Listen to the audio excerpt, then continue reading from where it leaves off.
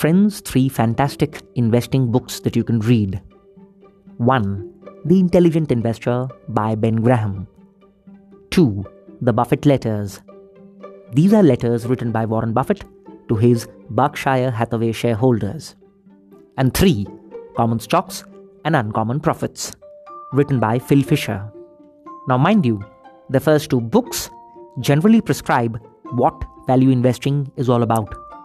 And the third book by Phil Fisher, who's also considered to be the father of growth investing, tells us more about what the core principles of growth investing are.